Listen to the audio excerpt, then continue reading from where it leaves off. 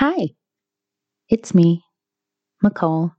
Welcome back to Not So Whimsical. I know it's been a while that we've seen each other, heard each other in that format. That's because there's this widespread pandemic thing happening. I don't know if you heard about it. So we were unable to meet, my co-host and I.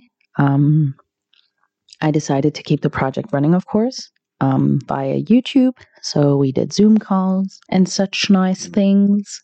Mathieu and Vivi both had to work from home, and it wasn't easy. I don't think this pandemic was easy on anyone, and we should still consider ourselves quite lucky. Us more privileged people in the West and also in Austria, the government and the country has been doing a fantastic job to keep us all safe.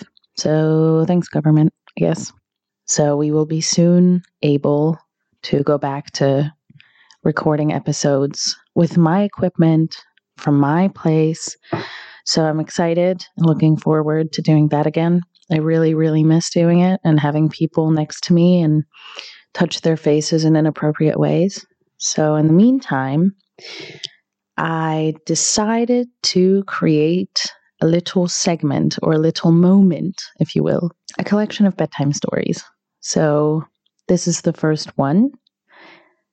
We don't actually have a name for it, so I'm just going to start telling you about this story. A love story, a really weird one, and you might learn a thing or two along the way. Once upon a time, there was an ant called Gina. Gina came from a very special ant colony. They actually don't call it colony because of the stigma of colonialism. They decide to go by the term commune. So Gina came from a very, very special ant commune. She was a princess ant destined to be queen ant. In case you didn't know, with ant larvae, they can become princess ants to then later become queen ants.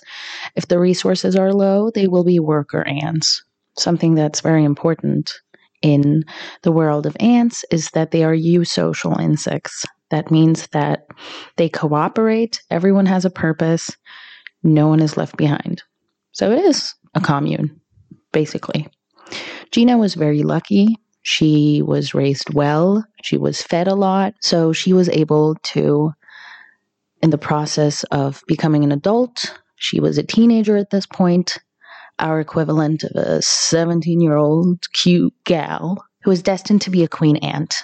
The thing with queen ants, in order to reproduce offspring, it's called nuptial flight. That is when they hang out with male ants in the sky and do the thing, right? Gina didn't really like that idea. She was like, ew, gross. What the hell? I don't want to fly with stupid Joe. He looks dumb. Let's not think that she was superficial. He was really freaking dumb. One night she went to an insect bar. It was one of the cool bars where all insects, eusocial or not, were welcome. That's where she laid eyes on Martin. Martin was the most beautiful fly she ever did see. His eyes were so mosaic-y and colorful and rainbowy and pretty. She was immediately starstruck by his beauty. They got into talking. They both had a sugar drink called Sugar Drink. They're not that good with the names. And there was a connection immediately. Even though they came from completely different places, very different upbringings, there was still a connection. Even though Martin was a fly, flies are known to be much more independent and lone flies. He craved connection. He looked for a structure the way Gina was raised in, whereas Gina wished she could be more independent. You know, her whole life was already set out for her. She needed to become a queen ant. She had to create life in a freaking flight. Like, what's wrong with people? I mean, insects. I mean, to each their own, right? Anyway, so they connected, but it was already a doomed love. Ants and flies do not hang out together like that. They decided to still venture out and see what the love would bring. Thing is, though, when you're in a commune, you have certain duties. So Gina had to start making excuses for why she'd leave. She'd say, "Oh, don't worry. I'm just hanging out with Martha." Martha was her best friend, who was a bee. Bees are also very eusocial creatures. So, ants and bees, that's okay. They can hang out. It's cool. But really, she wasn't. She was hanging out with Martin, who was the love of her life, by the way. So they would go to that insect bar together. They would hang out with their bee friends. They'd go sunbathing, but not too much, because, you don't want to burn. She would watch Martin do cool tricks. Since both of them had wings, they'd just fly through the universe day and night, and it was so fun for them, and they were so happy. But then one night, Gina's mom got suspicious. So she went to Gina's tower and found a photo of Gina and Martin in a photo booth. Yeah, they have photo booth in Insect World. I know, crazy, right? Gina's mom was so shocked. She didn't know what to do. She was like, should I talk to her about it? Should I just get the fly killed?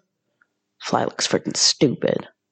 Why wouldn't she get together with a male ant? We got so many of those. Our male ants are so beautiful with their big, big wings.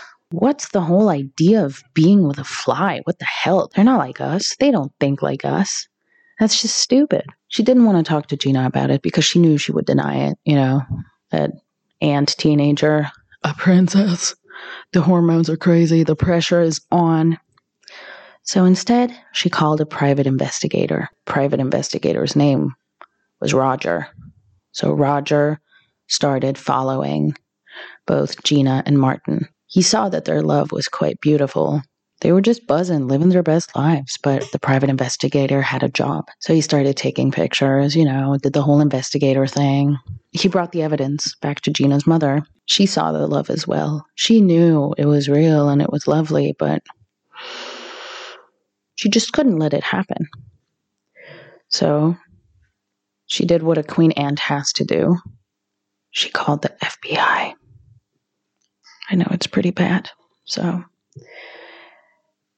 one evening, Gina and Martin were strolling through the city, living their best lives, on their way to the insect bar, when suddenly these two FBI agents appeared. They're actually called FBI, Federal Bureau of Insect Investigation. I know, super serious. They went up to Martin and Gina. They looked so badass. They had their big sunglasses on. The FBI insects aren't ants, actually. They're bees. Drones. Drones are male bees that don't have a stinger, and their main goal in life and in existence is to procreate. But also they're great policemen and investigators and agents. So, the two FBI agents appeared, brought their little fly handcuffs. You have handcuffs for every insect. Got to stay polite and respectful, right? So they brought their little handcuffs and took Martin. Oh, Gina was losing her marbles. She was crying and she said, "Don't do this. You don't understand. Martin is the love of my life. I don't care that he's a fly." And they said, "Bro, we know. But your mom said we got to do this, You have a future. You got to take care of that, You're going to be queen ant soon. You got to rule your own colony one day." Oh, and the word colony got her so upset. She just looked at them. Then she looked at Martin and said, "I'll come get you. Don't worry." And Martin knew. He knew. Because Gina was a badass princess ant. So he knew exactly that she was going to save him. They brought Martin to the station. They tied him up on a chair and started questioning him.